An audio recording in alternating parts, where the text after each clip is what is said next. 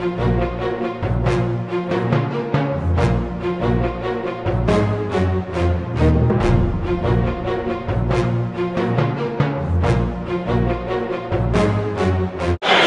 everyone, welcome to the JCast Network. I'm your host, Aaron Herman.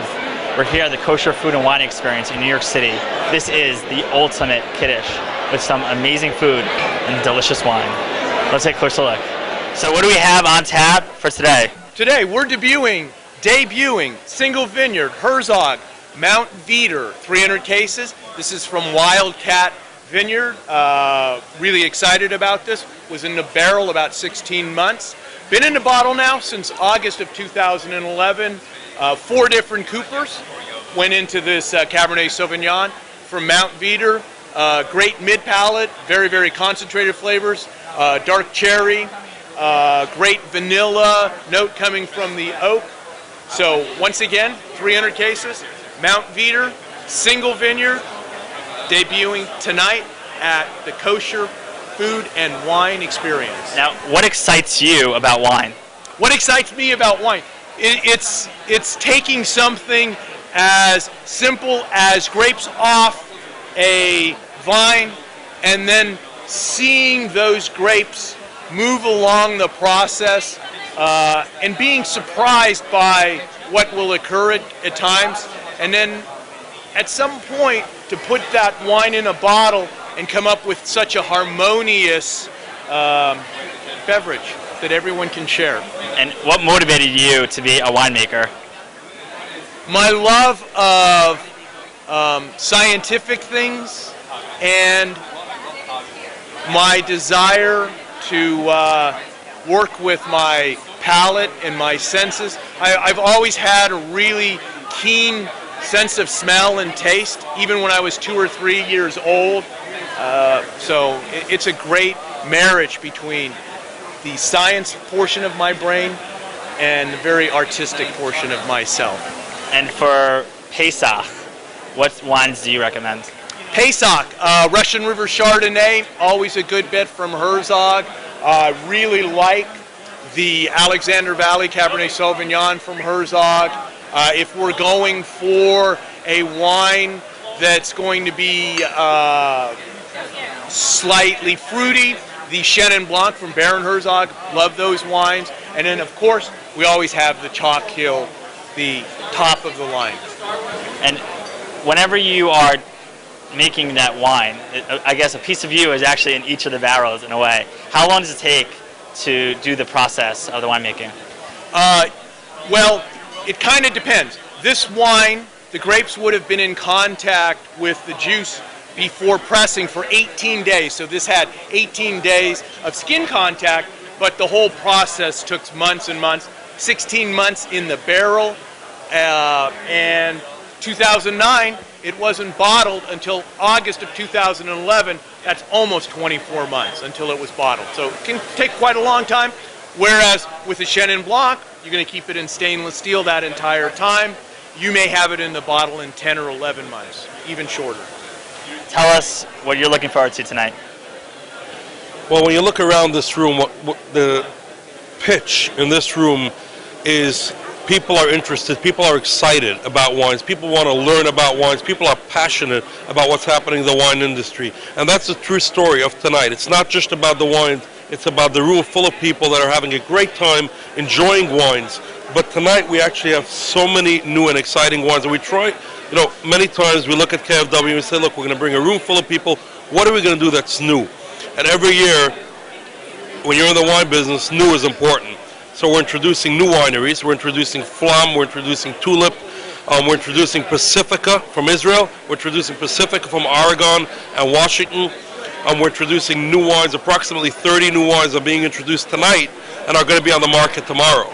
So it's about the people, it's about the wine, it's about the food. The entire story is really wondrous and amazing. And this has been an evolution. When you first started this out, you're kind of like, oh, this is a good idea. You bring together the wine people, the food people, and it's. How do you ever think it'd be like this? Continues to amaze us. I was in London last week. Morty runs New York, New Jersey, and I help him out. Rest of the country and export sales, we had the same show in London, 700 people. 3 years ago, 250 people. Los Angeles, Wednesday, we're expecting 800 people. Israel, in 2 weeks, we're expecting 1,000 people. It's just unreal how the Jewish world, not necessarily the kosher world, the Jewish world is realizing some great, amazing wines from all over the world that happen to be kosher. And instead of just drinking it during Pesach or Rosh Hashanah, Right. hey, it's great wine, I want to drink it all year. Right. And I think that's a testament to the people who care about wine. It's not just, I'm going to go to the store and pick up wine for Pesach, whatever, but there's a love for that. And this show is a showcase of that. What are you hoping people will take away from the show? I'm hoping that people will take away, depends, people that came here last year, I'm hoping they'll see how it continues to evolve, how we're constantly introducing new and exciting wines, and not just top-level wines. It's very important. People are very focused on, high-end wines. We're not focused on high-end only. We believe that a consumer deserves to buy a wine at $15 that's just great for what it is. Baron Herzog, quality, value. Binyamina just introduced a new wine called Bin. Spectacular. Price, $12, $13. Barkan Classics, oh my God, $10, $12 wines. Superb wines at great price. I'm hoping people take away that no, this is not a wine snob event. This is an event for the entire wine industry. Wine is art, wine is passion. And there's a wine, a passion, and an art on every single level from every single country. Our story is not one-dimensional. It's not about one particular consumer, one particular country, one particular region. It's about the entire industry. We view ourselves as leaders of the industry, that our role is not to sell wine. Our role is to market wine as an industry, as part of our culture. Wine has always been an integral part of the Jewish culture, and it's now once again becoming an integral part of the Jewish culture, and every year that story just gets better and better, chapter by chapter. And what inspired you? When did you know you liked wine? By the bris. When we were 8 days old. That's when we started That's what early. happened? That's what happened? We started early. We say we were born in barrels. Look, we were born in the wine industry. Our passion for wine has always been great, but to tell you the truth, even Nathan and myself, we always liked wine, but never did we have this selection. So we're partially selfishly motivated by bringing in all these wines because we as a family love wine. So obviously we're doing this for commercial interest, but we could never do it as well and as effectively if we didn't have the passion for wine that we actually share amongst ourselves. And what's going to be on your Seder table? Don't know. A lot of weeks between now and the Seder table, a lot of selling and tastings and events and really thanking all the people who come to these events and appreciate our passion. Right. And looking around, you have some people with different backgrounds, and it's interesting to see. Like you said, it's about the passion. You see like those people who really care about the process and the variety. And one of the things that even the food, you have so many different restaurants here that are showcasing. How do you get it all together? Well, everybody wants to be part of this show because if you're in the kosher business, if you're making great food and you want to tell your story, you need a platform. You could sit there with a bullhorn outside your restaurant and say, I make the greatest food, but it's not often that you can actually put great foods into people's mouths, see their reaction, interact with the consumer.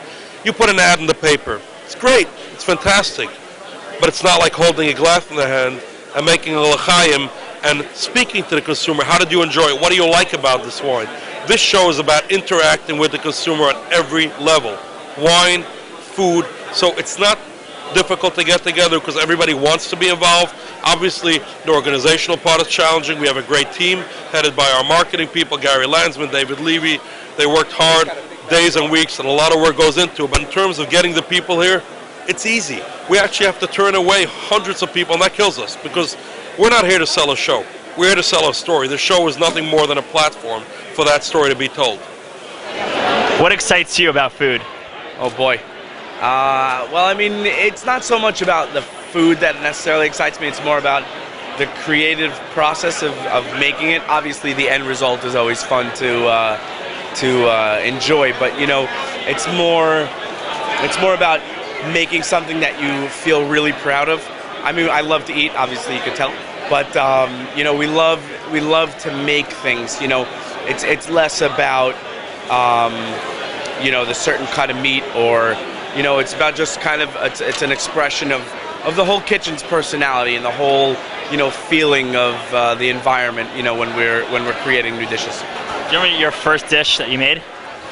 First dish I ever made in a professional kitchen was caramelized onions with sherry wine. And obviously, the restaurant business is evolving. And how has it evolved for you?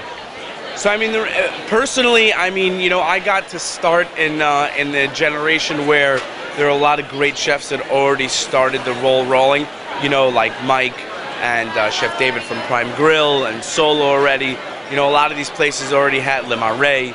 You know, all these guys already had, you know, established places, and they were able to, you know, start pushing the envelope of kosher food in a more avant-garde way, if you will. Not necessarily molecular stuff, but, you know, more away from the traditional that we were used to. So, you know, I got to start somewhere in the middle in a sense, you know, and kind of stand on shoulders versus be one of the ground floor people, you know. And what do you have tonight? So tonight we're serving crushed red potatoes and a mole-inspired oxtail. And how do you pick, like, what food to serve? Here, Yes. the thing I can make the most of in the short amount of time. And what's the most difficult dish you ever made? Most difficult dish we ever made, putting egg yolks inside of a ravioli. By far the hardest thing to do. How do you do it? Carefully. That's about it. And it's a good answer. And you know, when you going through your process of, you know, making your dishes, how do you prepare? Like, how do you get into the zone to do it? So it's an interesting zone you have to be in. There's certain, you know, I was just reading, I'm reading a biography on Ferran Adrià, you know, one of the greatest chefs in the world. And he says that creative process isn't necessarily being inspired. It's about focus and work. So I unfortunately don't have his skill level. So I work a little differently. You know, it kind of just hits you. One day you're able to write 3 or 4 different menus, you know, and some weeks you're not able to do any, you know. So it's more just a God-given ability in a sense, just to do something, you know, somewhat decently, you know, like everybody has in their life. Everybody's good at something, you know. I'm not saying I'm good at this, I'm just saying, you know, but you know, that's really how it kind of happens. Kosher meat Indian food, Shalom Bombay. Tell us what you got here. We're back here again.